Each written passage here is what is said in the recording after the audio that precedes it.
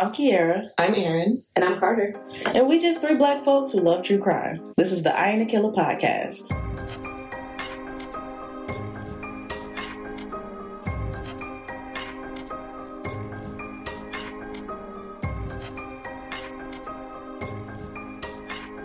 What's up, Killer Bees? Hello, hello. Hey, y'all. We're back. Welcome to our first Current in Crime episode. Yeah. Actually, we've done one before. Oh, yeah, we have. Yeah. Well, first official after this new template, I guess. Yeah, I don't even remember. I was scrolling through because I was like, I feel like we've done this. But yeah, this is the first one of the new format. Oh, okay. Cute. Hopefully y'all like it. On this week's episode, Right. Literally. Drake had that floppy ass dick out. Oh my god. Right.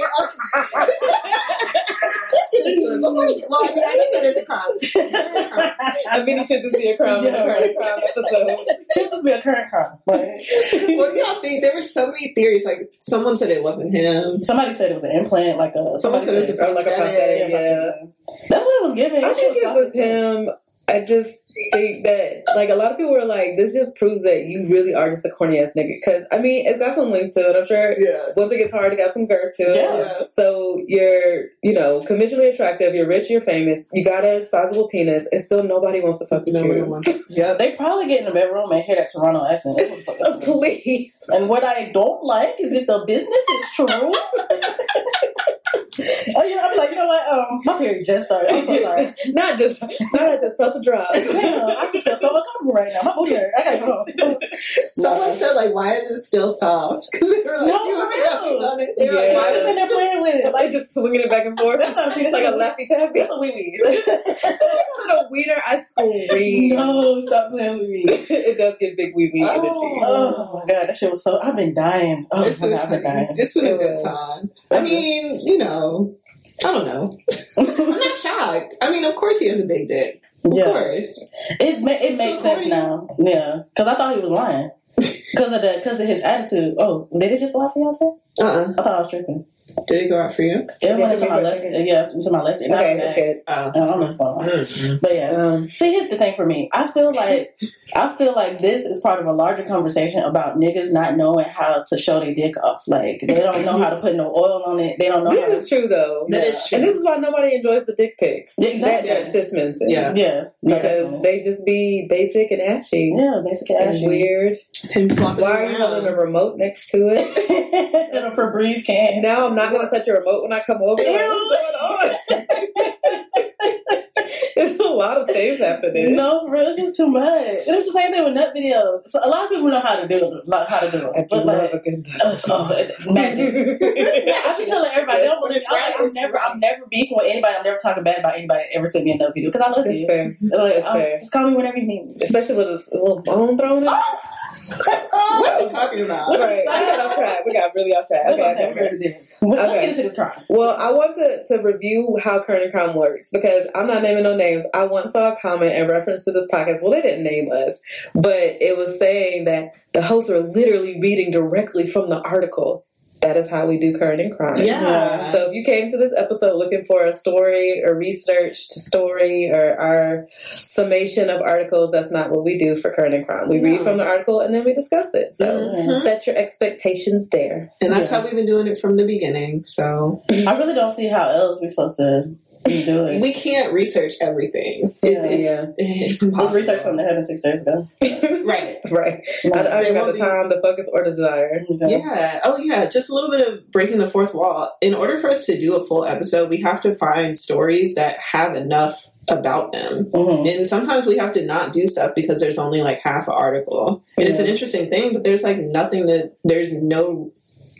out there for us to like tell y'all. Yeah. And we're not professional researchers. We don't have the time or, speaking for myself, the skill set. Yeah, it's no same because we literally just do this. We do more research than 99% of these podcasts. I don't know if I'm going to say 99%. But we do research. We do a little digging.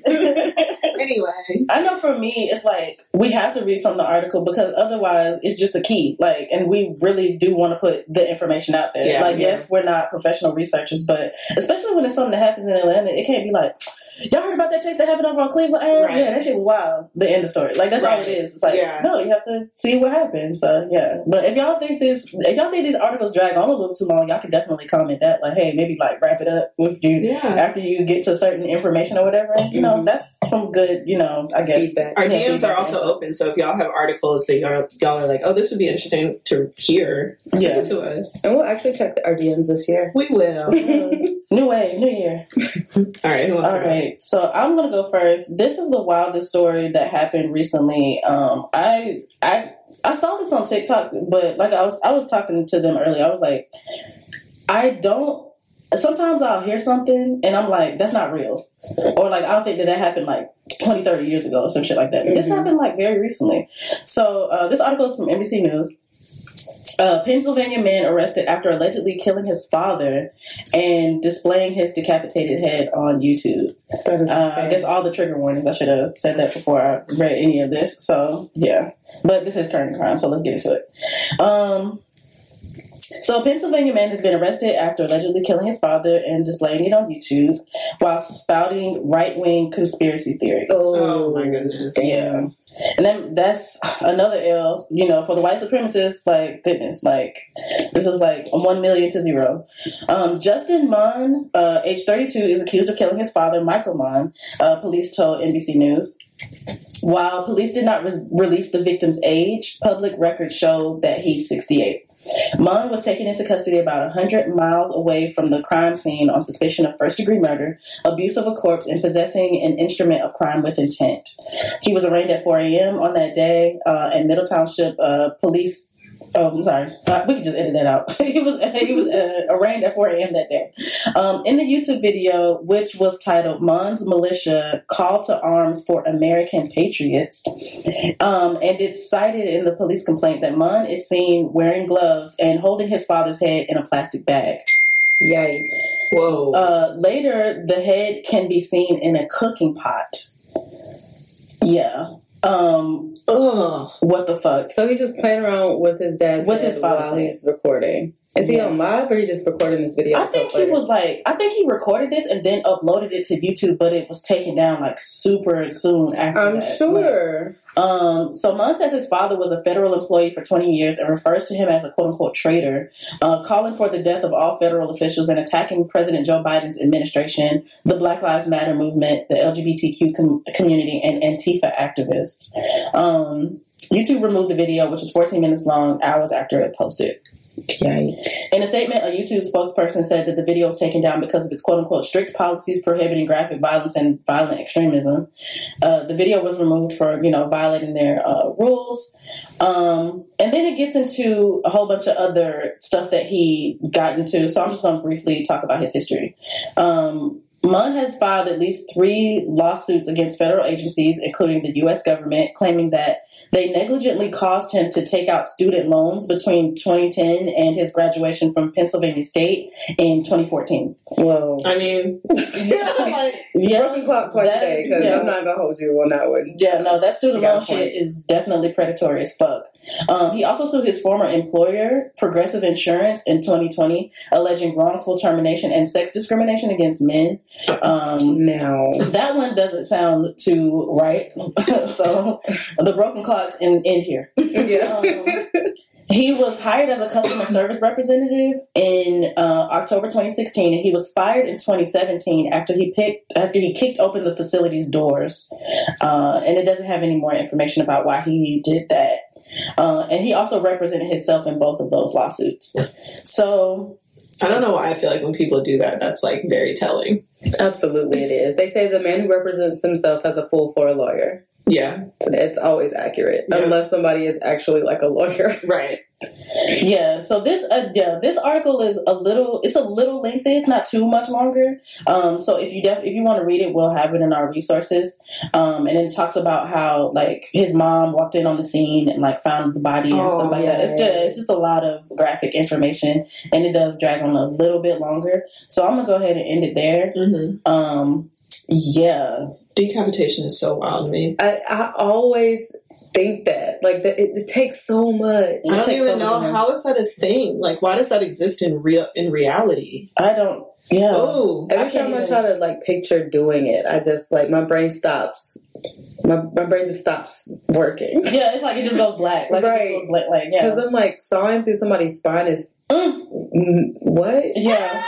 No. And I think it's like that thing where we talked about like dismemberment. Yeah. Like how it's like, okay, so there's murder and then dismemberment and decapitation is like a step above. Yes. Absolutely. Because I just can't even, why the fuck would you do that? And then what makes it so sad is, I don't know, there's so many young people who are falling victim to white supremacy. Mm-hmm. Instead of just getting, like, if you're marginalized, if you're oppressed, get with oppressed people. Get with the marginalized people and figure out what the fuck is going on. Mm-hmm. But everybody that he named Black Lives Matter, the, like, that's trans people, Antifa. I'm like, those are your niggas. Like, you know, like, obviously he not a nigga, but you know what I mean? Like, those are the people you need to be linking up with when you feel a way about how the government is treating you because you're oppressed. So go get with the oppressed people. I don't know why you would criticize any of those movements. Those are the ones who with the shits. It's always been that way, though. That's a strategy of the right-wing, like, agenda. Like, who was it? Malcolm X has said, if you can convince a poor white man that he's better than any black man, then you'll have... Oh, Lyndon B. Johnson. He said, if you can convince the lowest white man or the poorest white man that he's better than the best black man or whatever, he won't he'll be paying attention to that instead of paying attention to you, like picking his pocket or something like that. Something like that. And that's shown itself to be true. Mm-hmm. Yeah, because like y'all are getting robbed and also criticizing the other people who are getting robbed. And it says he was 32. Wow. 32 years old. That man is so fucking young. Yeah, he's about to be in prison for the rest of his life. I mean, needs to be because that was wild. Yes, wow. Decapitating your own parent. And then put it on YouTube. Like, what did you think that was going to accomplish? Like, yikes. I've been watching a lot of like docuseries about people who fall victim to like right-wing propaganda and like them trying to come out of it, and like people who do that work. It is fascinating. It's just as fascinating as it is horrifying. Like, it's intense. So our next article is from Huffington Post. The title is Texas Rapper Accused of Abducting Pregnant Woman, Locking Her in Garage for Years. The date that this was published is January 6, 2024. So a Texas rapper and real estate broker was arrested for allegedly kidnapping a pregnant woman and locking her in his garage for years. Lee Carter, 52, also known as Viper, was formally charged on January 4th after Houston police went to his home last year on a report of a kidnapping, according to a complaint obtained by HuffPost. There, officers found a woman who told them she had been trapped inside. The woman told police she was abducted about 4 or 5 years ago when she was pregnant and panhandling on the street. Wow. Awful. Damn. According to the complaint, Carter had approached... I'm going to need them or not. Right. Lee had approached the woman to give her $1 and later returned to ask her if she needed help, then told her to get in his car. The woman told officers she was vulnerable and against her better judgment got into his car. The woman told police that when she arrived at his home, she was locked inside his garage, and afterwards he repeatedly forced her to do drugs and have sex with him, feeding her only chips and snacks. Wow. The woman told officers that she never saw anyone inside Carter's home, but would sometimes overhear him fighting with other women. She would occasionally beg him to let her leave and made many attempts to get out. In one instance, she told the police she tried to escape when fire department and police personnel arrived at his house. She said she broke a window in the garage and crawled out, but ended up getting taken to the hospital where he came and picked her up to take her back to his house. Yeah. She didn't tell anybody at the hospital what was going on? There's not more information on that incident than that. What? But I would be very curious to hear how that happened. But I mean, when you've been abused for that long, she was probably scared to say anything. Yeah. Because... I don't know. Damn, I don't know. That's so fucked up. On April 7th, she contacted the police through a communication platform, Text Now, after he allows her to use a laptop. Police reported when they found her, she weighed about 70 pounds and said she hadn't showered for 2 months. In the garage, fire officials found a makeshift toilet that did not flush and a mattress covered with fresh vomit. Oh my God. It's unclear of whether the woman gave birth, and if so, what happened to the baby. Oh, jeez. A neighbor told officers that Carter once said he had 3 women in his residence and owned other homes where he kept women, the document said. The neighbor said he described the women as ungrateful because they want more food and drugs. As Viper, Carter is perhaps best known for the 2008 album "You'll Cowards Don't Even Smoke Crack." Uploads of his music have received millions of views on YouTube. What the fuck? I hate that. Yeah. Who's out here giving him streams? According to corporate records and the Texas Real Estate Commission, he's also a real estate broker who owns and operates a moving company in Houston, registered to the address where he allegedly held the woman. Oh my. Him being a real estate broker and having a moving company makes me absolutely believe that he traffics women and hides them in those houses. Yes. And probably does it for other people too. Yeah. This shit was fucked up. I saw it on Facebook. What the fuck? That's When was she so found? scary. She was found January 3rd or 4th. What the fuck? Yeah. It was the first week of January for sure. A real estate broker. That's what we were talking about. I don't know if it was on the pod or off when we were just saying that, like, these people walk among us. Like, Yes. they're not just, like, off in a hole somewhere and then come out and do wild shit. Like, Also, they what own the fuck is businesses. up with the neighbor? Right. You said he told you this and you didn't tell nobody? Wait. Like, I'm so confused. You need your ass beat. And this, like, bring back ass whoopings. Yeah, absolutely. Bring it back, for Yeah, sure. bring it back. Yeah, just don't call the police. Call a bunch of niggas to go beat his ass, because what the fuck is wrong with you? But that's also, like, it just shows you how individualistic society has gotten. Like, he very much was the personification of this ain't got shit to do with me. Yeah. Which is terrible. Like, a grown man told you he kept other women and other homes he owned, and then said that they were ungrateful because they want more food and drugs. And you were like, it's above me. Right. What? Also, you got people in your house that I never see. They don't ever check the mail. Right. It's like, remember that one case where it was like those 3 girls off in like Cleveland, Ohio or something? Do y'all remember? And they escaped. Yeah. I vaguely remember. I think I know what you're They talking lived about. in like a neighborhood. Was it Amanda Berry? Yes. Yeah. I think that's what it was. Yeah. Come on, memory. Yeah, I'm like, damn. I think the reason why I remember it isn't so noble because there's a parody video on the guy who found her. Oh, yeah. Oh, okay. And then Mike Epps did a parody of him as well. So that's why I remember it, because it was like a time. But people knew. People be knowing. And they don't fucking do shit. And I'm just like, That's awful.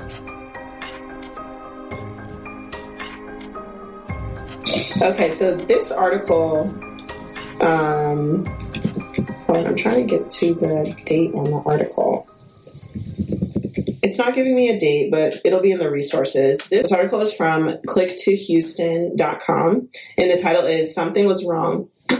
Family tracked phone of Katy area triple murder victim to short-term rental, found crime scene. Yikes. So it starts this way.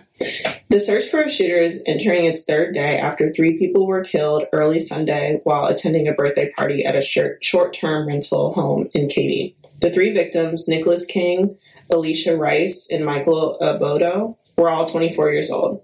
2 others had to be rushed to the hospital from the home on russet leaf trace. According to Harris County Sheriff's Office, an altercation in the house turned into a shootout. Yikes. Bullets were fired in and outside of the home. Nobody has been arrested. Quote, that day, Sunday, now is the absolute worst day of my life, King's eldest sister, Lauren Welch, said in an interview. She planned to have brunch on Sunday with King and Rice, who had been dating for 2 years and planned to get married. I just knew something was wrong, Welch said. He's a stand-up guy. If he says he's going to do it, he's going to do it. Their mother, who hadn't heard from King either, tracked his phone location to russet leaf trace and noticed that he hadn't moved for hours. A news article had come out which referenced his shooting on that street. Welch rushed to the location where she found a large crime scene and first noticed her brother's car. Then a deputy shared the awful news. To lose your life amongst friends it's crazy. It's what my brain can't compute, Welch said. Investigators have not identified a suspect, but during a press conference at the scene, Sheriff Ed Gonzalez said they weren't sure if the suspect shooter were already inside the house as invited party guests or if someone showed up uninvited. He described the scene as, quote, chaotic. The shooting happened during a celebration for Abodo's 24th birthday, his family said. It's unbelievable, you know. Why can't my daughter just go to a party with her fiance and have a good time without somebody just coming in and acting a fool? Bryce's mother said. Her mother, who asked KPRC2 to not use her name at this time, said her daughter had a bright future. She was a recent graduate from St. Mary's University and worked a full-time job while going to school full-time. She always carried honors, she said, and planned to eventually become a judge. Now it's just been cut short, and now my husband and I and our family have to live with that grief. She said it's time for something to be done with gun laws. The majority of the time, the guns, they're in the wrong people's hands. That's all there is to it. She worked so hard to get where she's at just to be gunned down. And they go on to the transcript of a few more interviews, but that's the gist of the story, and they still don't know who the shooter was. Damn, that's horrible. That's terrible. Yeah. Damn. I feel like this is a complaint every generation has, that like they feel like the kids younger than get more violent. And that's not where I'm going with it. But I am just really sad about how gun violence has gotten out of control. Mm-hmm. Like how quick people are to just pull out a gun for any reason. Mm-hmm. And I don't think it's just like younger people. People across the board will just pull out a gun for no reason. Like that story where a woman got cut off in traffic and then pulled up next to the person, shot them, and then still went and got her nails done. Right. Like, I never heard that. What is going on? Are y'all good? And I know the answer is no, but like, damn, it's a birthday party. Like, nobody should die. What? Right. It used to be such a huge thing for somebody to pull out a knife. Right. Because of the culture of the time. And so it really depends on what's normalized for that generation. And that's what's so fucked up about all these guns being on the streets. It's like, America is the only place where this really happens on the daily like this. Like, when we hear about it, it's just a scroll on Twitter. Yeah. It's just like, oh, another mass shooting today. You know, we're barely 2 months into the new year. There's already been 45 mass shootings. It's like, okay. Like, you know, they don't even put them on national news no more. Then, yeah, because it's such a regular occurrence. It's like you hear gunshots and you don't even react anymore because everybody's so desensitized. But had it been like, I don't know, a certain amount of years ago or whatever, it would have been like a huge thing to hear about somebody being held at knife point, or a huge thing to be like, oh, so-and-so got into it. Like, they got to fighting, you know, whatever. Yeah. And it's weird to think that, like, damn, can we go back to that? Like, can we go back to people just, like, fighting? Like, even though you shouldn't just be rolling up on people being violent, but damn, like, yeah. It's only going to get so much worse, and it's only getting closer and closer to the parable of the sower every fucking day. True. Yeah. This shit is fucking terrible. It's so sad. It's so sad for them. And the fact that, like, they didn't even see it coming. It wasn't even beefing with nobody. Like, right. So you never know. All right, so this story is about a man named Dexter Wade. So just briefly, I'm just going to talk about like what happened to him and then move into the larger story that just came out. Mm-hmm. So a man named Dexter Wade, he was hit by an officer, an off-duty officer in Jackson. He was 37 years old. The officer was crossing a 6-lane highway on March 5th, and authorities didn't notify his mother. They just buried him without telling her at all. So she was looking for her son for months. That is horrible. And when she ended up finding out that he had already been buried without her consent, just like without her knowledge, it ended up exposing that hundreds of bodies had been buried behind the police station, and they had not notified the families. So this is what this behind the police station is nuts. What? Every fucking body needs to be fired. That's because and burn the police station down. Because what the fuck are y'all? Because in my mind, for half a second, I was like, "Oh, having a cemetery at the church makes sense." And I'm like, "We're not talking about a church. We're talking about a police station, right?" Like your resting place is with the people who hurt you. Behind the police station. Dead bodies behind the police station is just such an ominous, weird, dystopian, fucked up concept. And who fucking dug all these graves, and whose idea was this? Also, who's maintaining it? Like, to have a burial ground, that means that you have to maintain a certain standard. So somebody's out there, like, making plots. Mm-hmm. They have to be a certain depth. They have to be a certain width. Like, are y'all burying them in coffins? Like, what is going on? Mm-hmm. I'm not sure if it's in this article, but people were talking about it on TikTok because this was like a huge thing when it came out. People are still talking about it. In order to get the bodies back, they have to pay the state. Like they have to, yeah. Okay, I'm gonna let you read the article. Yeah. So this article is from the Hilltop. Hundreds of bodies found behind a Mississippi prison sparked community-wide outrage. Over 200 bodies were found alongside unmarked graves at a Hinds County Paupers Cemetery located behind a prison in Jackson, Mississippi, according to PBS. So I guess it was a prison, not a police station, but still. As new reports continue to surface and make regional and national headlines, family members of the deceased are seeking answers. All right, y'all. We'll be right back after we pay some bills. Are you a huge cunt? Us too. Wait, can we even say cunt? Of course. It's empowering these days. Cunt. I'm Ange Ballastone, a.k.a. the drag queen, That Girl Gina. And I'm Mike Fales, just a normal gay guy, I guess? And we're the hosts of The Big Cunty Couch, a gorgeous new talk show podcast where we invite queers and peers to sit, bitch, and be fierce on a huge-ass couch. while we gab about all things gay. So come get cozy And cunty. with us. We're panned for platforms, so find us anywhere online and get listening, sweetie. Or watching. Or both. Otherwise, why the hell am I in full drag? And we'll see you on the big...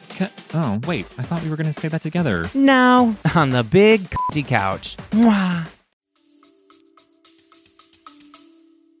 Activist Arthur Reed quickly pointed out the inhumane condition that the corpses were in by stating how many graves were only accompanied by a metal rod and a number, and a foul smell that attracted buzzards to the gravesite. What? Mm-hmm. So there was buzzards behind the police. I mean, the police aren't going to arrest themselves. So Yeah. I don't know. I'm so shocked. Yeah, we investigated ourselves and we found nothing wrong. Of course we did. In addition to the conditions that the bodies were subjected to, another factor and element of this occurrence is the fact that the families of the deceased were not notified at the time of their death, based on reports by PBS. This is a quote. People all across America are scratching their heads in disbelief about what's happening in Jackson, Mississippi with this pauper's graveyard, said civil rights activist Ben Crump. Since 2008, approximately 330 people have been buried at the cemetery based on reports by Jackson's WLBT3. With an extensive log that is 14 pages in length, the cemetery has 672 handwritten names listed and includes information such as birth and death dates, gender, age, and race, as well as the whereabouts of the fallen before they were buried as reported by the station. Mississippi is notorious for being a state with inhumane practices. As a fellow Mississippian, I was not surprised to hear that Mississippi had 215 unmarked graves. Aja Rashid, a chemistry major and biology major from Mississippi Gulf Coast, said. I was looking for the school name. According to NBC, the beginning of this discovery came about due to Betterston Wade, a determined mother who wanted to find her son. That's Dexter Wade's mom. Mm-hmm. My mama told me they're not going to do anything, but I had to do something to find Dexter, and I thought that was the best way, Wade said in an interview with NBC. Another mother and Mississippian who had came forward to find justice for her son was Gretchen Hankins, who was only notified about the death of her son, David Hankins, a year and 7 months after she filed a missing persons report for him. That's horrible. A year and 7 They knew fucking exactly months. where the fuck They he knew was. it. They knew where he was. If I'm not mistaken, Dexter Wade had his ID on him. Mm. So it's like y'all knew exactly who the fuck he was. I want them to lose their jobs because they didn't do their job, Hankins said to CNN. Among the families impacted, the 6 relatives of the deceased inmates who came forward to seek justice for their departed loved ones who have come forward to seek justice for their departed loved ones with the help of Crump. There's something seriously wrong with this backwards country, Crump said. While Crump's call for an investigation is the beginning of what might be a long and complex process, this occurrence has tugged at the hearts of many people, especially Howard University students from the state of Mississippi. Mm-hmm. So they go on to talk about a little bit about the situation on TikTok, and then that's it. So I did a quick Google, and apparently it's not abnormal for a prison to have a cemetery. However, it is supposed to be for inmates, people who have been imprisoned already, who are not claimed by family or friends, or people who are executed for capital crimes with the same circumstances. No one wants to claim the body. Not missing persons. Not random people. Looking for I mean, it's bad enough that, people who have been incarcerated are being buried in prison cemeteries. And prison cemeteries exist. That prisons exist. Yeah. But just random people who are missing. And who was hit by a fucking police officer. Murdered by the police. See, y'all this is a cover-up. This is a blatant cover-up. Yeah. And here's my thing, too. If you're going to be part of, a super villain organization, the largest gang in America, whatever the fuck that you want to call it, and you want people on your side, you want people to approve of you taking up all of the public funds that are supposed to go to public services, like housing and mental health and food and disability services and all that.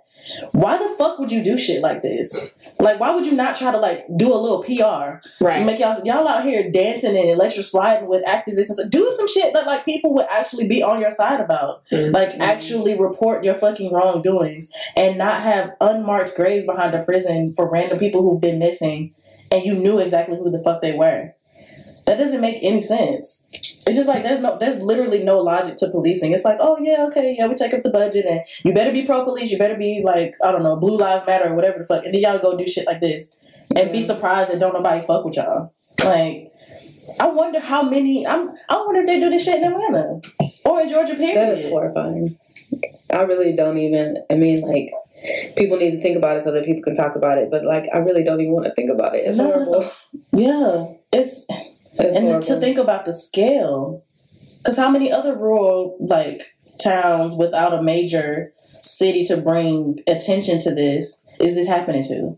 It makes me think about two things. I think you did the story, Erin, where they were at the school or something that was a prison where they were burying some of the kids on site. And it also makes me think about all the indigenous kids that were buried outside of schools and shit like that. It's this history of just discarding the bodies of people that they deem, Yeah.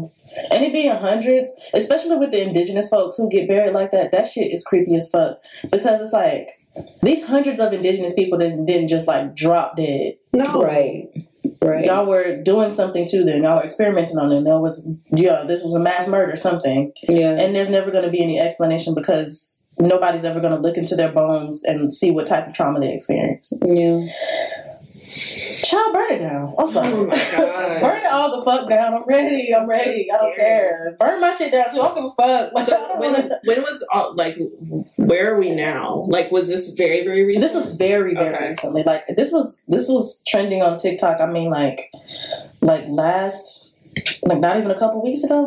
This article is from January 16th. Okay. So this was just a few weeks ago. Not even a couple weeks ago. I'm sure there'll be more things that come out and we'll keep y'all updated because I don't know. I don't know what's gonna happen. Yeah. Probably nothing unless people keep applying pressure. And it's only gonna get harder and harder to keep people from applying that pressure because people don't have food, people don't have houses, people don't have a future to protect by not turning up no more. So it makes sense that everybody gonna hit the streets.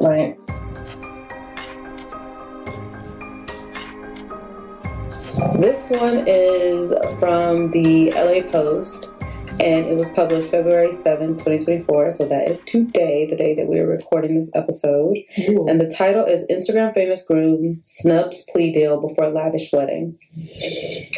So forgive me if I mispronounce this name. Jacob Legron's extravagant 5-day wedding in Paris was dubbed the wedding of the century on TikTok.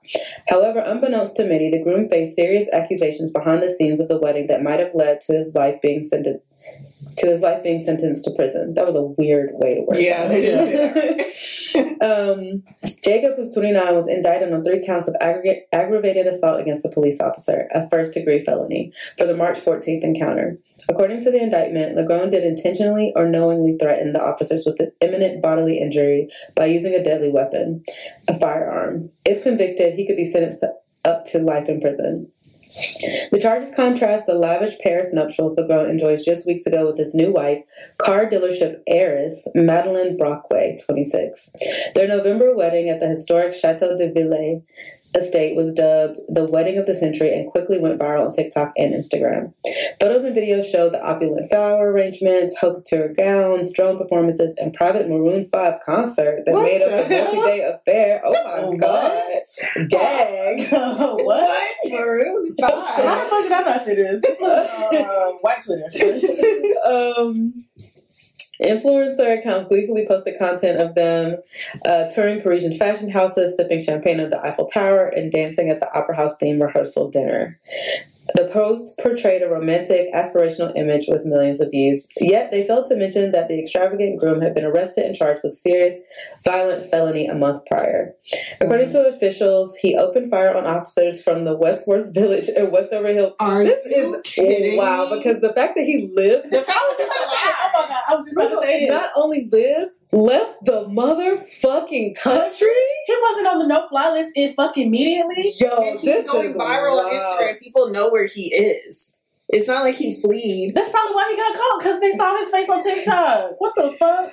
So let me say that he opened fire on officers from the Westworth Village and Westover Hills police departments I just can't. When they were responding to multiple disturbance calls at a home on March 14th. Oh no, I hope it's not like domestic violence. We'll see. In a statement after the incident, Westworth Village said the officers were fired upon, but thankfully not struck or injured. Court records show he appeared in Tarrant County District Court on December 1st, that's my birthday, for an initial pretrial hearing. Prosecutors offered him a plea bargain deal of 25 years in prison, but he declined to accept it. His case is still pending. No, thank you. He said, I think I'm going to go to Paris. No.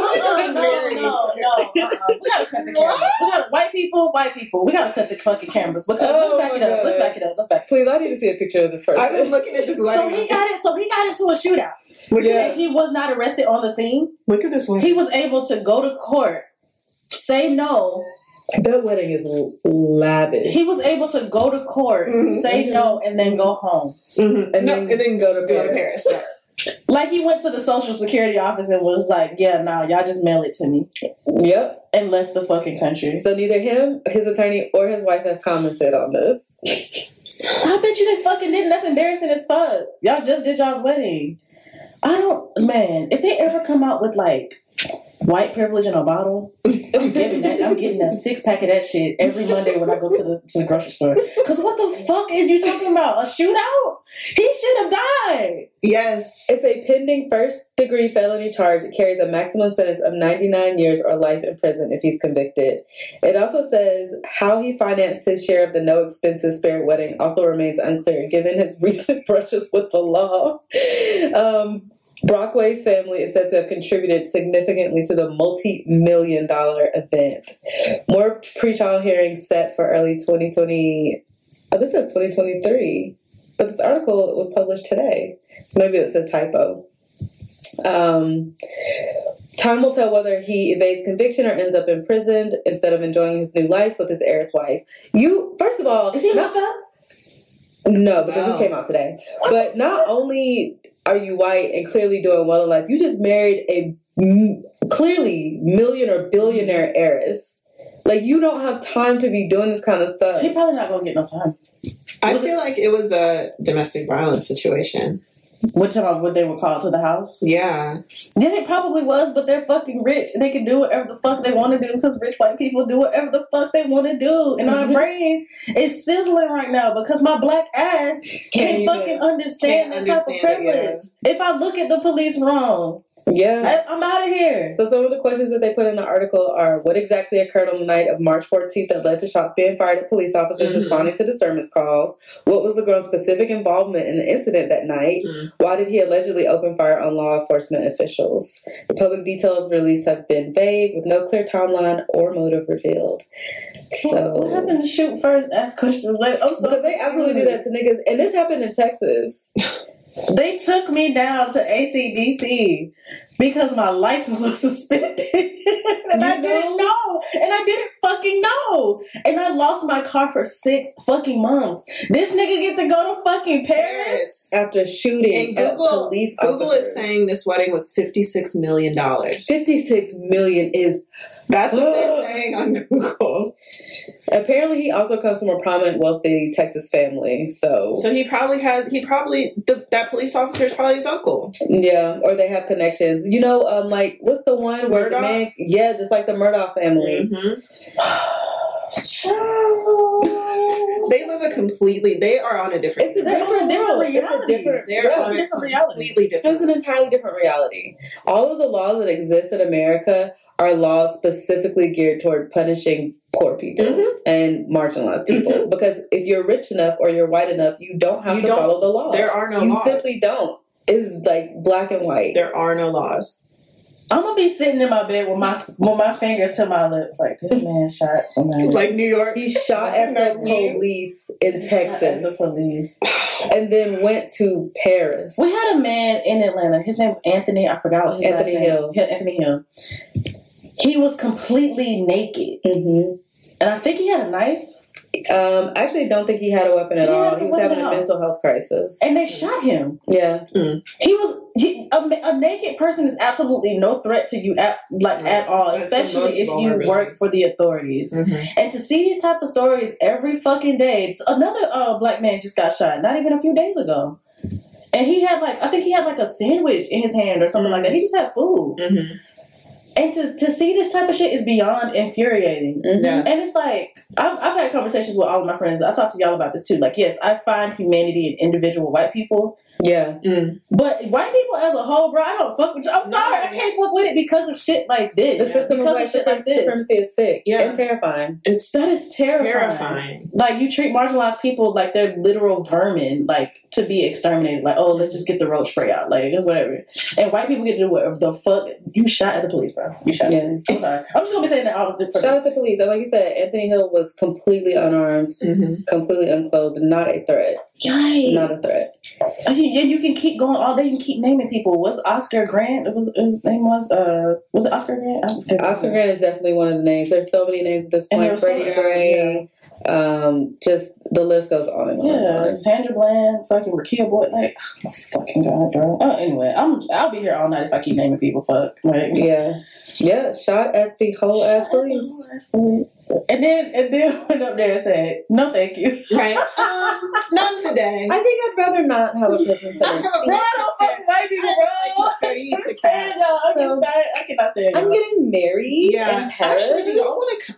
Y'all want to come? You know, the PJs in the bag. That's what I'm saying. The party favors on iPad. We have a whole section for the police. Actually, you know, there's plenty of seats. I mean, you shot at us, but I mean, all right. Get the fuck out of here. Yeah. White people, y'all live a whole different life, bro. So we will see. This is the one I'm actually gonna follow for real, y'all, because I need to know how this plays out. Me too. 99 years is what he's facing. 99 is he really? Because I feel like the plea deal was 25. To turn down a plea deal of 25 years when the sentence that you could get is life means your lawyer. You know you're not going to go to jail. No. You know you're not, because that's true. 25 is significant. That is 74 years less than what you could get for shooting at a police officer. And 25 is never 25 for a rich white man. Right. No, it's all. 3. It's like, if you do a third and club fed, and then you do probation for the rest of it, and while you're there, you can start a business and make money anyway. Literally, so we literally have a fucking presidential candidate who probably gonna be locked the fuck up by the time who is currently campaigning. But you can't even vote. You can't even vote if you're a felon. He's probably best friends with this guy. He probably was at this wedding. Please. I wouldn't doubt it. Watch $56 million wedding. No, for real. That man ain't going to jail. The aliens, the robot overlord, somebody come get us. I'd rather not be the robots. I'm scared of robots, but somebody come get us. The fun aliens. Yeah. The nice aliens. The nice aliens. The ones that's black. Right. That's how y'all be treating my niggas? Y'all know who y'all are. Right. Please come get us. We messed up. I'm sorry. I know we said we want to be dropped off, but I want to come home. I'm tired, Lord. Yeah, we'll see, child. All right. So this next article, it came out January 31st, 2024, so last week. This is in the News and Observer. and it's titled "Target Worker Kills Man He Thought Stole His Lunch." A Target employee killed his coworker because he thought the man had stolen his lunch from the office fridge, Virginia officials said. I feel so It's not funny. I shouldn't have looked at Carter. I shouldn't have looked I wasn't looking at either of y'all. I made direct eye contact with you. Erin is staring a hole through her MacBook.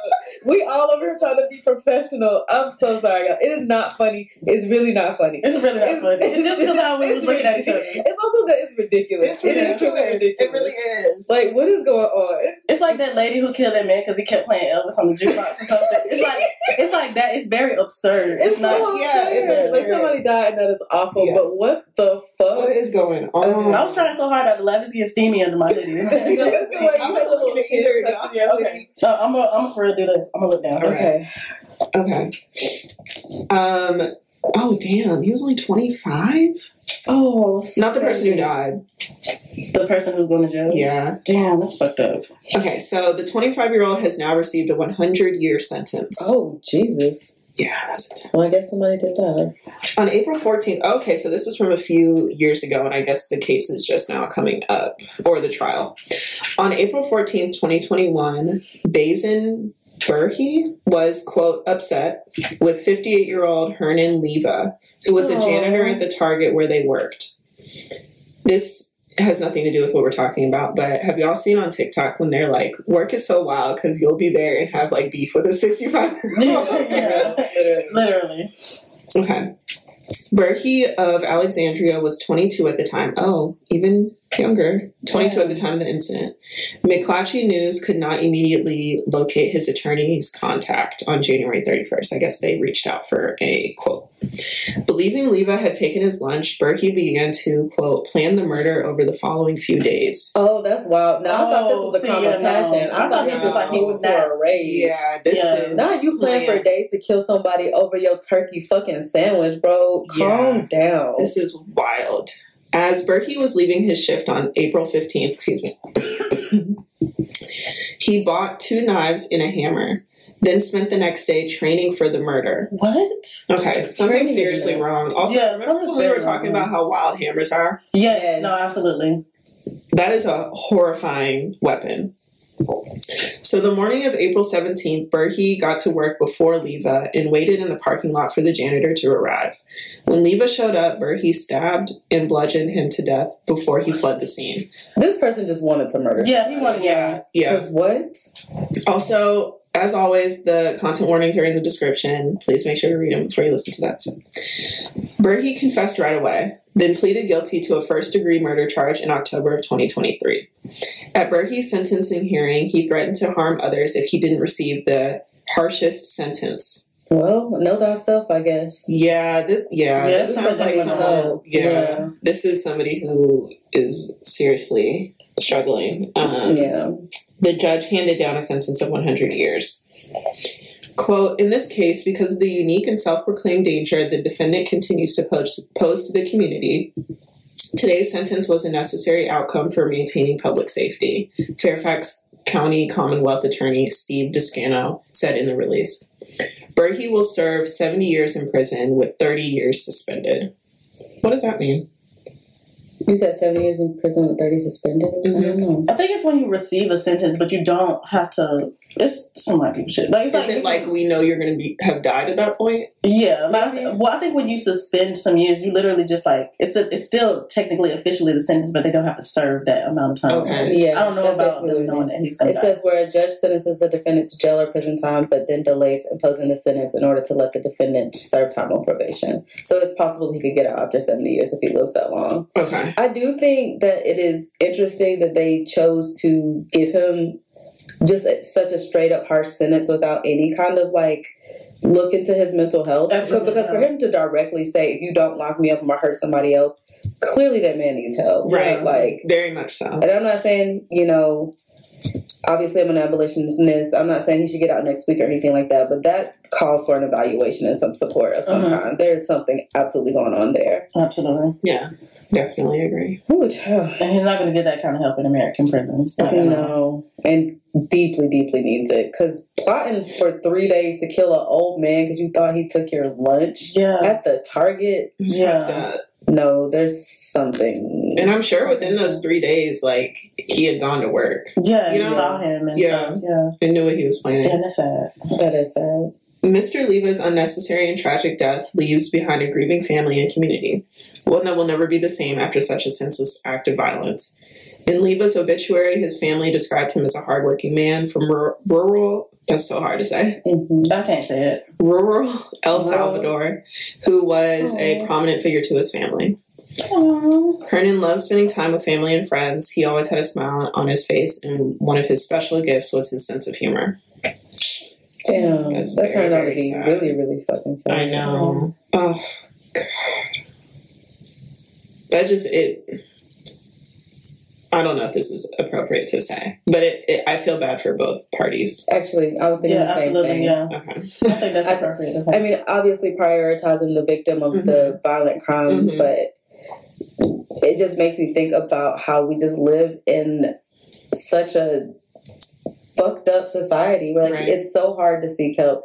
Clearly he knew he needed it, and like that there aren't interventions happening on a daily basis. Obviously nobody should be running around just stabbing people, and grabbing a hammer was also extra wild and definitely needs to be separated from society right now. Yes, but I definitely agree. I think it's interesting. I think we've done a few stories where the person that commits the crime wants to be caught and then wants to be in jail.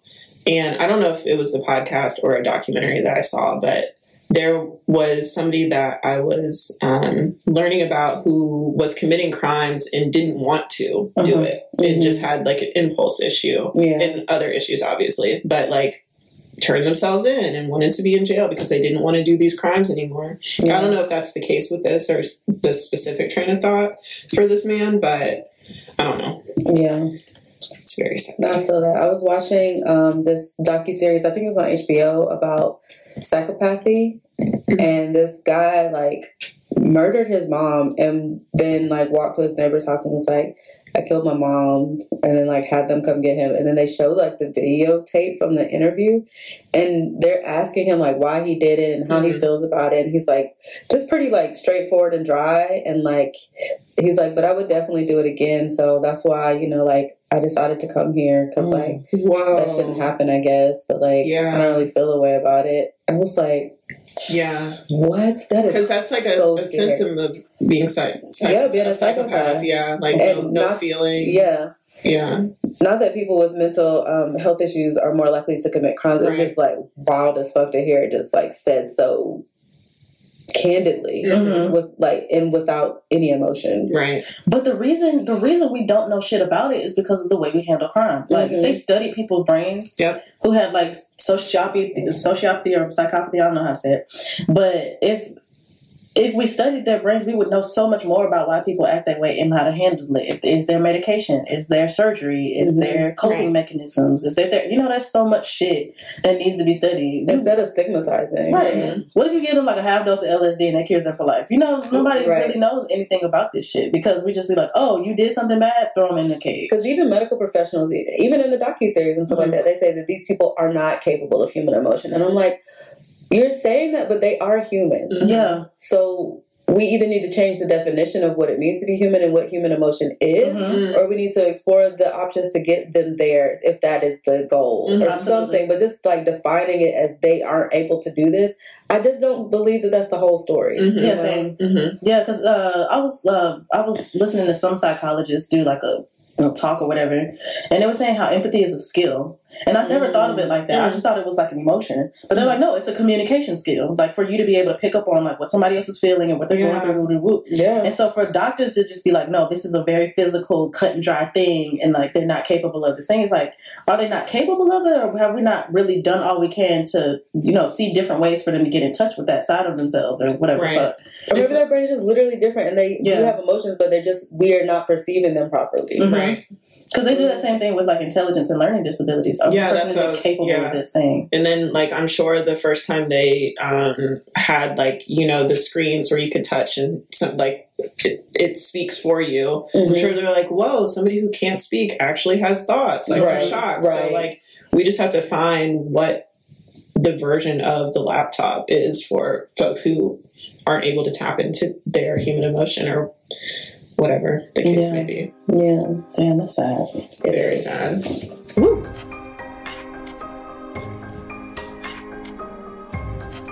All right, so this one just came out yesterday. I don't remember the original story because, again, we have so many fucking mass shootings in this country. They could be talking about anybody at this point. But this story is from CNN. It says, Jennifer Crumbley, mother of school shooter, found guilty of manslaughter in a test to see who's responsible for a mass shooting. I think I saw this. So Jennifer Crumbley, the mother of the teenager who killed 4 students at Oxford, Michigan High School in 2021, was found guilty Tuesday on all 4 counts of involuntary manslaughter in a novel legal case that stood as a test of the limits of who's responsible for a school shooting. The jury of 12 deliberated for more than 10 hours.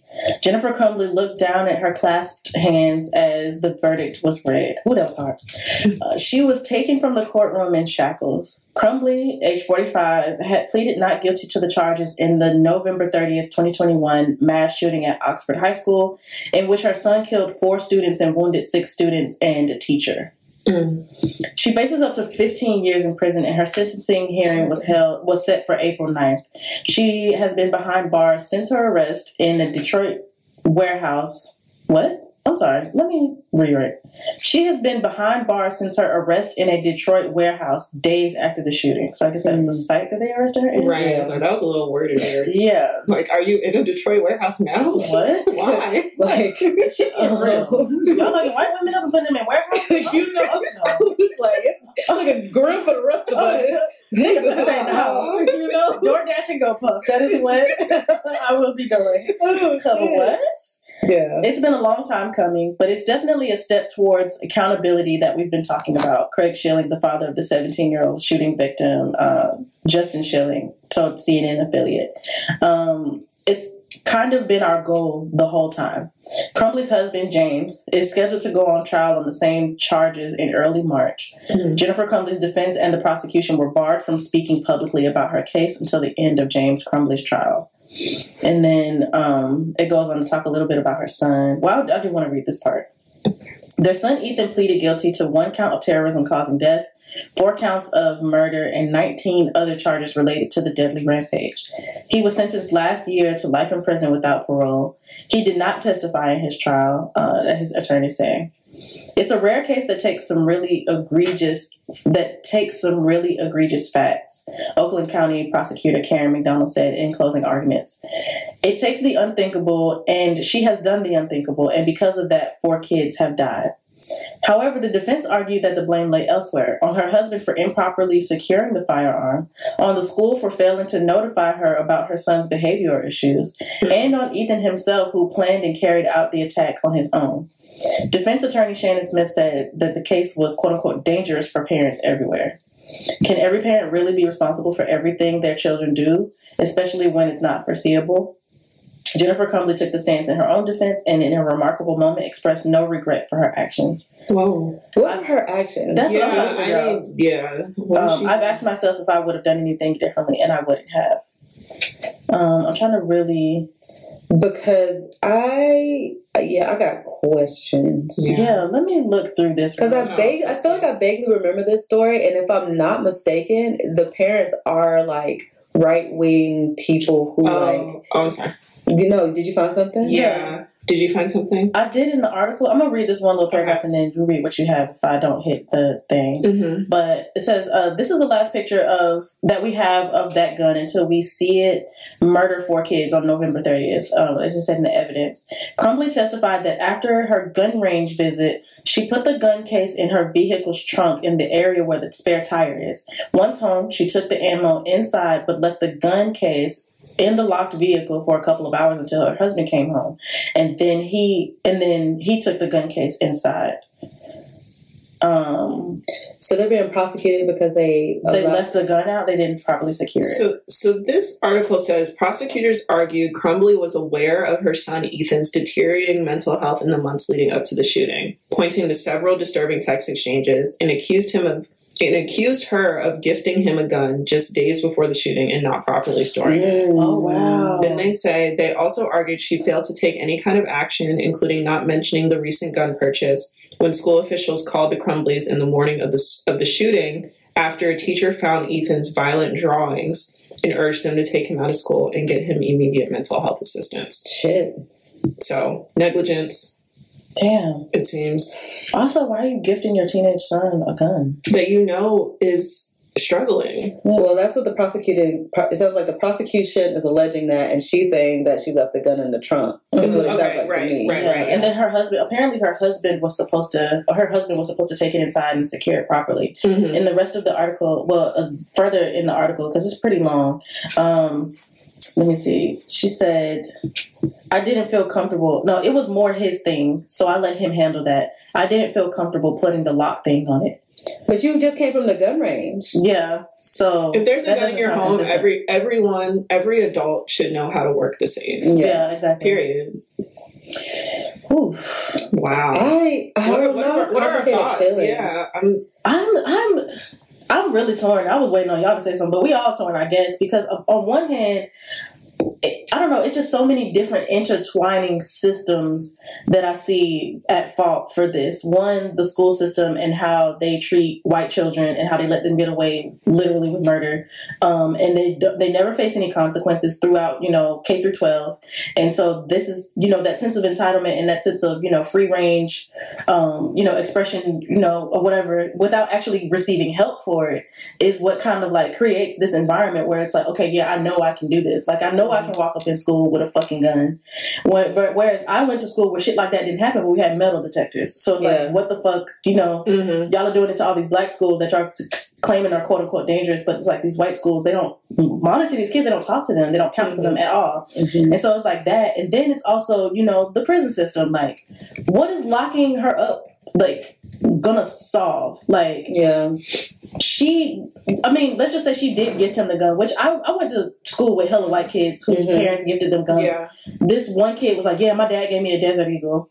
What is that? It's like just a big ass. That is insane. A Desert Eagle is a really intense a gun that's bigger than this. A gun that's bigger than this fucking mic. Like, and it's just really powerful. Oh yeah, my dad gifted me like this shotgun or whatever, because they hunt, and it's like the culture around, like, I guess, like being in a more rural area. I can't say that, and then just having guns, and it's also like a very right wing thing too. So it's just like that whole culture in itself being unregulated, and them not necessarily like teaching safety around these guns, and then also that in combination with them not addressing the mental health issues, it's like literally a breeding ground for this kid to be able to just shoot whoever he got a problem with, and to not really have any help in that way, because he probably needed, some mental health services or something like that, but nobody gave a fuck. And again, with the school not notifying her and shit, or maybe she noticed or whatever, I don't know. It's just a lot. It just seems like a lot of carceral shit, and nobody's talking to anybody. Yeah, I think it's very carceral. I think that's where I'm getting stuck, because I do think that parents should be held accountable or responsible for what their children do in the world to a certain extent. Yeah. I'm just thinking, like, when I have kids, your kid put their hands on my kid, I'm gonna beat your ass, like your parents are. So that's just how my mind works in that regard. Right. But I just think that this is a really dangerous precedent to set, because the people who are ultimately going to be harmed by this are marginalized people. Yeah, exactly. I'm sure. Yeah, and I even think about like the truancy crimes that they started like really enforcing when kids don't go to school every day, and then they locking up the parents. Like that, I feel like it'll exacerbate that. Parents are going to start getting, sentenced to years in jail when their kids get in a fight in the bathroom and that goes left. Like, I don't know. It's intense. Something obviously needs to be done about like how kids are getting support and resources and help in school. And I'm not sure that this is the answer. Yeah, I think like maybe with this, and I don't even know if this is true, but maybe with this specific circumstance, this new law makes sense. But like what you were saying, Carter, like when you like spread it across all the things that it could apply to, it can become really dangerous, especially when a lot of young kids, specifically young Black kids, are like in prison for things that they didn't do, or like you said, little petty shit that doesn't even mean anything. And now you have a law that allows me to do a 2-for-1 and throw people into jail for things that they possibly didn't do, or things that their white counterparts wouldn't go to jail for, and things like that. With this specific instance, I don't know, 15 years feels a little wild to me. But I don't know. Yeah, and I also feel like this is just one of those things where, like, the family, rightfully so, wants to blame somebody. They want to get their hands on whoever had any sort of hand in making this happen. And so, it was like, oh, the dad, he forgot to lock it up. And it's just like so much shit happens in the world when we forget to do things. Like, yes, a loaded weapon is not one of those things that you can take lightly and be negligent with. But at the same time, they were not the ones who shot your son. Yeah. So it's like, how can we hold them accountable for not storing it? For not storing it properly, yes, they need to be held accountable for that. I think that their guns need to be taken away or something, and they need to be something on their, rap sheet or something that says that they don't know how to properly store guns, so they're not allowed to buy more or whatever the fuck. But as far as her going to jail, I don't know.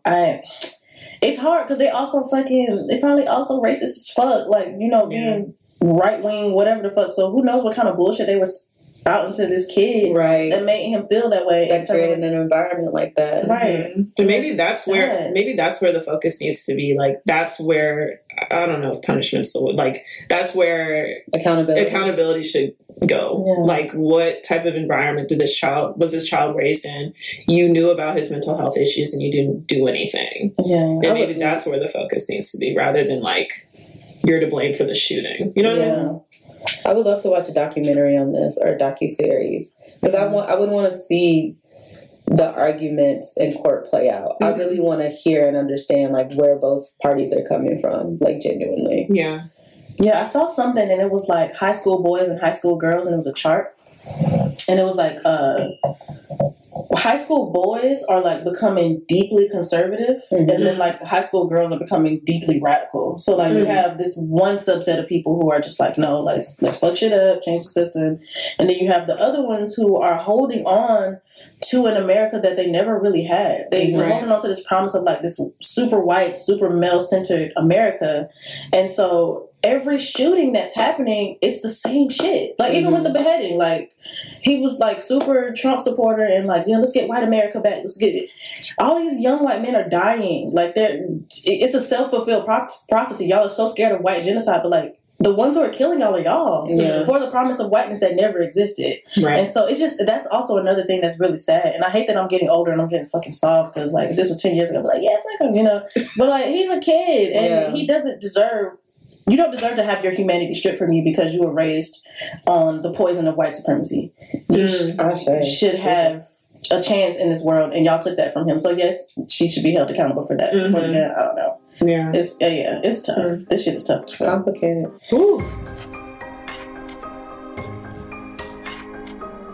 So this is actually, I believe, an update on a story that we did cover in Current Crime previously. If not, then the three of us definitely talked about it offline. So sorry if y'all missed out on that conversation.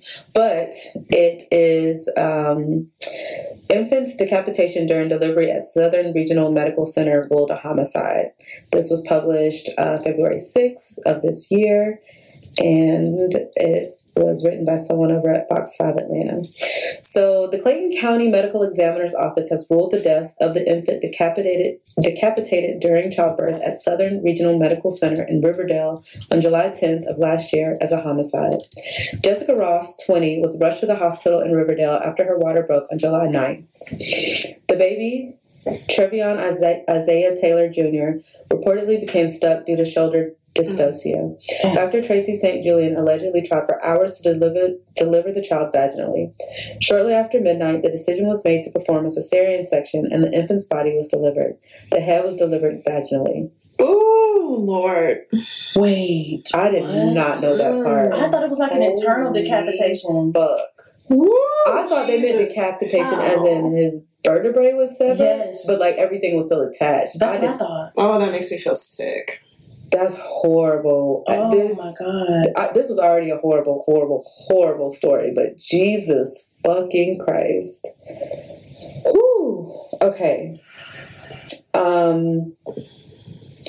The lawsuit claims that Dr. St. Julian did not tell Ross and her family about the decapitation. I would have flipped that hospital up. No, everyone's dead. Everyone's like, dead. Was this a Southern Regional? Yes. This is the one that you can tell your story once we get to the end. The doctor didn't tell the family about the decapitation when she spoke to them at approximately 5 a.m. on July 10th.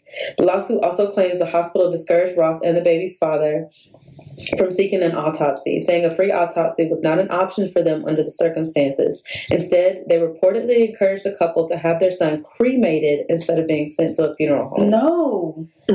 When Ross and Taylor demanded to see and hold their child, the baby was reportedly tightly wrapped in a blanket and his head propped on top of his body to conceal the fact that he was decapitated. What? Oh my God. The family was ultimately told about the decapitation by the funeral home, according to the family's lawyer. Willie A. Watkins Funeral Home also contacted the Clayton County Medical Examiner's Office on July 13th. The investigation opened... That's down the street from the office. Yeah. Oh my God. Really close. An investigator was assigned to the case and reached out to the GBI to ask for help from its pediatric forensic pathologist team in performing an autopsy, which took place the next day. After reviewing the preliminary results of the autopsy, investigators reached out to the state agencies overseeing the doctor and nurses who were on duty during the birth. The Clayton County Police Department also launched its own criminal investigation. The hospital released a statement saying the infant's death occurred in utero prior to the delivery and decapitation. They also said that the doctor who delivered the baby is not and has never been an employee of the hospital. Wait, so they do independent contracting. Okay. Yeah. Okay. Aaron's about to go off. Some random ass bitch that came in off the road. Yeah. Okay. The lawsuit asked for them to be compensated for the suffering and death of the child and the tremendous mental and physical anguish and trauma experienced by Ross, who was awake while the doctor was attempting to remove the baby.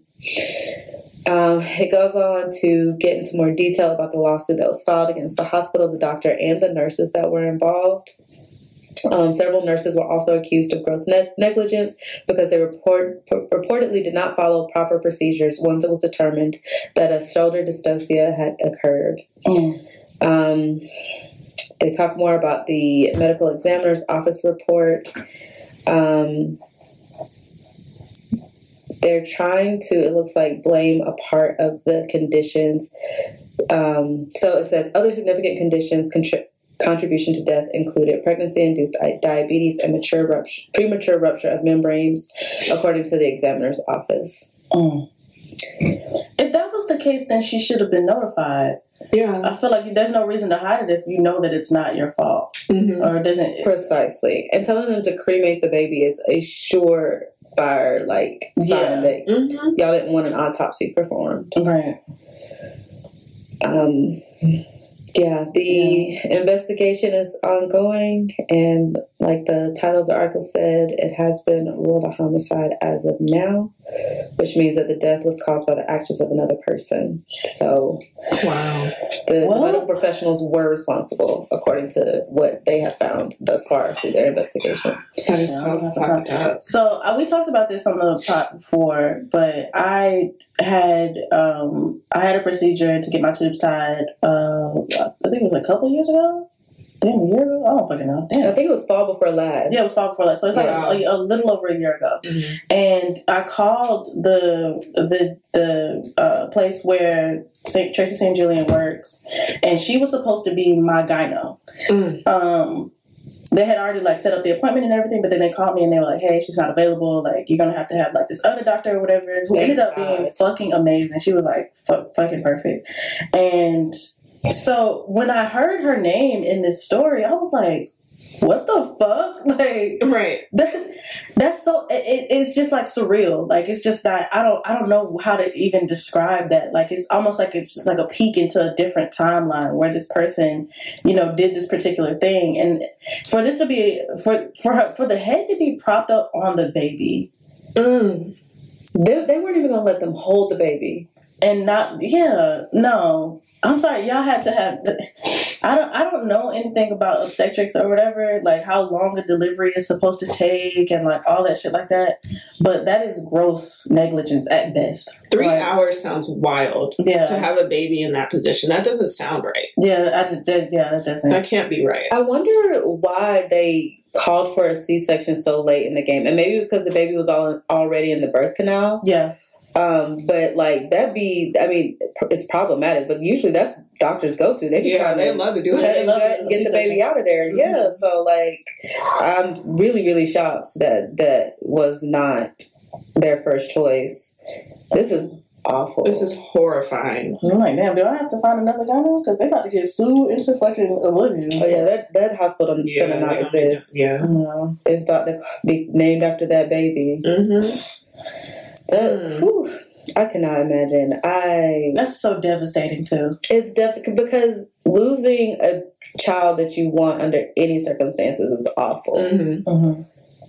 But this traumatic ass, dark ass, fucked up ass situation, and then on top of it, the people who are supposed to be supporting you are lying to you and trying to manipulate you. Mm-hmm. That's a whole nother level of fucked up. Yeah.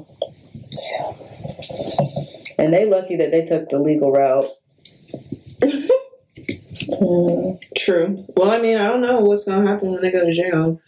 Yeah. But also, this is very telling because the accountability around like Black maternal death and like just like what Black women have to go through when they give birth, it's usually not this much accountability at all. Yeah. So I feel like this sets a precedent, but like this needs to be expanded everywhere. Like they need to do an investigation into all of those situations. Yeah, and it shouldn't have to be like such extenuating circumstances. Yeah, absolutely. I'm really glad they advocated for themselves because it sounds like they was not finna just take that shit and keep it pushing.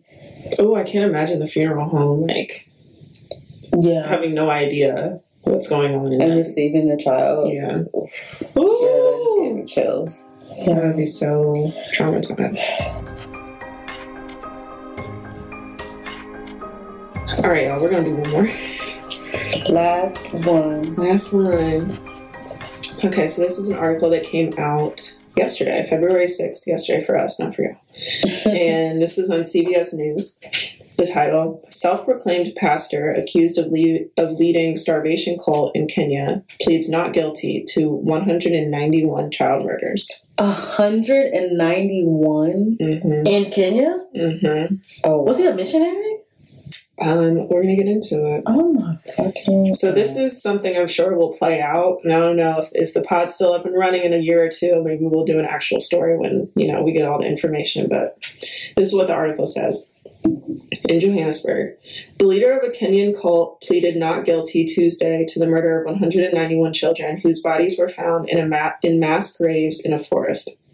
Cult leader and self-proclaimed pastor Paul Mackenzie was formally charged that with don't sound like no Kenyan name to me. The middle name is very clearly Kenyan, but I couldn't pronounce it, so I just skipped on over it. Not quite. It's spelled Nthenge. I would have to look at it. I don't know. He was formally charged with the murders on Tuesday, along with 29 other defendants, all of whom appeared carefree as they took the dock to stand trial over what many Kenyans have called one of the largest mass suicides in history.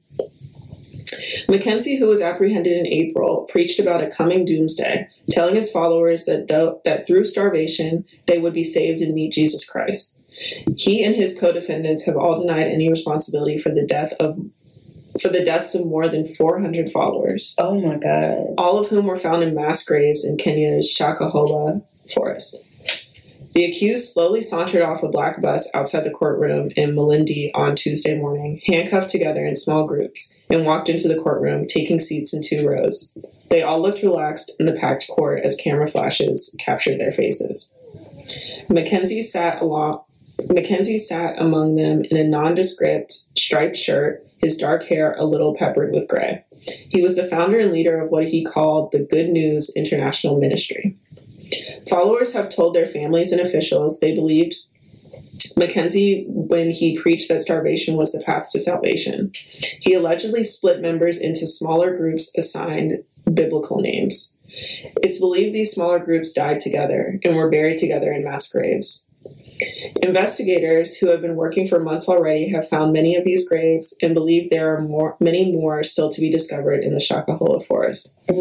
State pathologists have said many of the exhumed victims died of starvation, but some showed signs of strangulation. Eek. The court proceedings had been delayed after a judge ordered Mackenzie and the other suspects to undergo mandatory mental health checks before being charged. Interesting. A 31st suspect was deemed unfit to stand trial. The prosecutor's office had said earlier that it would be charging 95 people with various crimes, including murder, manslaughter, terrorism, and torture, including the 191 counts of child murder. Investigators and forensic experts continue to shovel the red earth in the Shakahola forest, looking for remains of those still missing.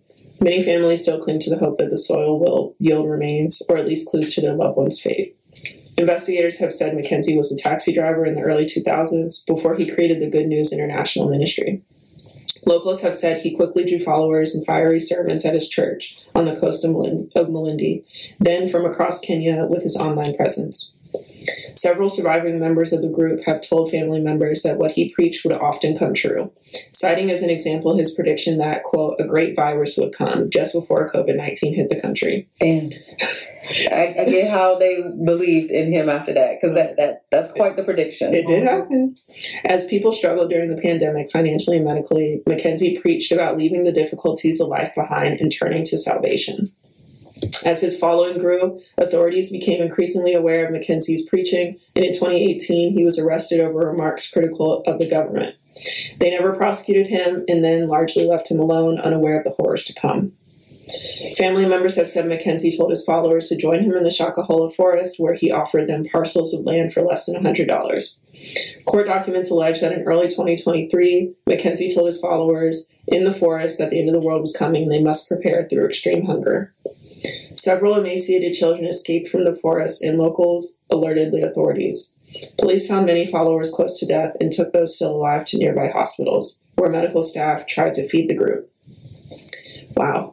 Many refused food, however, and as the situation grew more dire, the director of public prosecutions charged almost 65 people with attempted suicide for refusing to eat. Prosecuting people for attempted suicide is really a choice. Yeah. Wow. Psychiatrists who have been brought in to work with the survivors say it will be a difficult and long road to deprogram many of Mackenzie's followers who still believe what he preached. Holy shit. Wow. That's definitely going to be all over the podcast whenever more detail comes out, because what the hell? Whoa. My thing, I'm not going to say too much because I know a lot of people are religious. My thing is, if God didn't have spokespeople, nobody would be able to speak for him.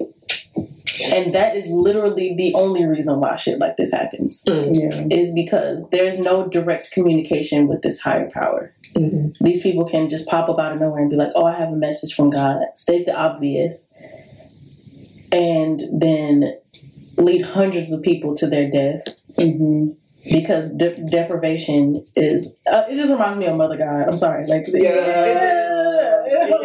with the online stuff. Oh my God, yeah. So this is beyond comprehension, like how somebody can be brainwashed into thinking that. And this children. This happened a couple of years ago. And how many cults are still standing? And how the fuck haven't we heard of this? Right. But it's also really sad to me that, like, he preyed on people who clearly needed resources because he was giving away plots of land for, like, the low, I guess. Yeah. And, yeah, like we were talking about earlier, I don't even know if we recorded this part of our conversation, but, like, it's so easy to brainwash somebody. But it's so easy. Yeah. Especially when you have, it's like with an abusive relationship, when they have access to you 24/7, when you're isolated from other people, when you need what they have, then it makes it that much easier. And it's so wild to me that, I mean, it's not wild, it's shocking that there are so many people that still refuse to eat. Right. Yeah. And still, like, believed all of this stuff. And it's terribly sad to hear that the children were, like, running away. Yeah, trying to get help. Yeah. And it's like, after all that, y'all are charging them with attempted suicide? Right. What? They're sick. They've been... tortured and traumatized by this man for however long, and their children. Well, some of them are. Yeah. Cult leaders are so fascinating to me too, because when they get in trouble, they like don't care, and that is like consistent. Like, Yeah, they don't care. They be like, and Right, like Charlie Manson being in prison, just like smiling and laughing in court, like. What? They walked into the courtroom chilling. I think after a while, they actually start to believe that they're gods. Yeah, they because believe of their the own shit. power, and they're drunk off of the power. Like, that's a good way to put it. Yeah, because you got 400 bodies on you, and you just chilling. It's another Tuesday. What? Yeah, I don't know. Brainwash yourself. Like, that's wild. This was a heavy ass episode. Yeah, it was way heavier than I thought it was going to be. I know. I thought it was going to be light. No, there's a lot of light adjacent. wild shit going on, I guess. Yeah, when we get all the highlights of the month, I guess. Right. Yeah, I know. Maybe we need to be intentional about like each of us choosing one that isn't like the marriage one. Yeah. Like just a little lighter. He shot at the police, y'all. He shot at the motherfucking police and lived to tell the tale in another country. He got married and spent $50 million. Wow. that nigga ain't going to jail. He's not going to jail. He might have paid them off already. You know, they probably just dragging this out so that nobody don't notice that he gets off the hook for it. Right. That man ain't going to jail. Yeah. Wow, this is our first Current and Crime episode of our revamp. Yes, let us know what y'all think. As usual, you can find us online at Ina Killa Podcast on Instagram, Facebook, and TikTok, and Ina Killa Pod on Twitter. And you can listen to us on Spotify. You can listen to us on Apple Music, anywhere where you get podcasts, except for Facebook, because they're a right-wing fucking cesspool. Fuck them. Bye, guys. Bye.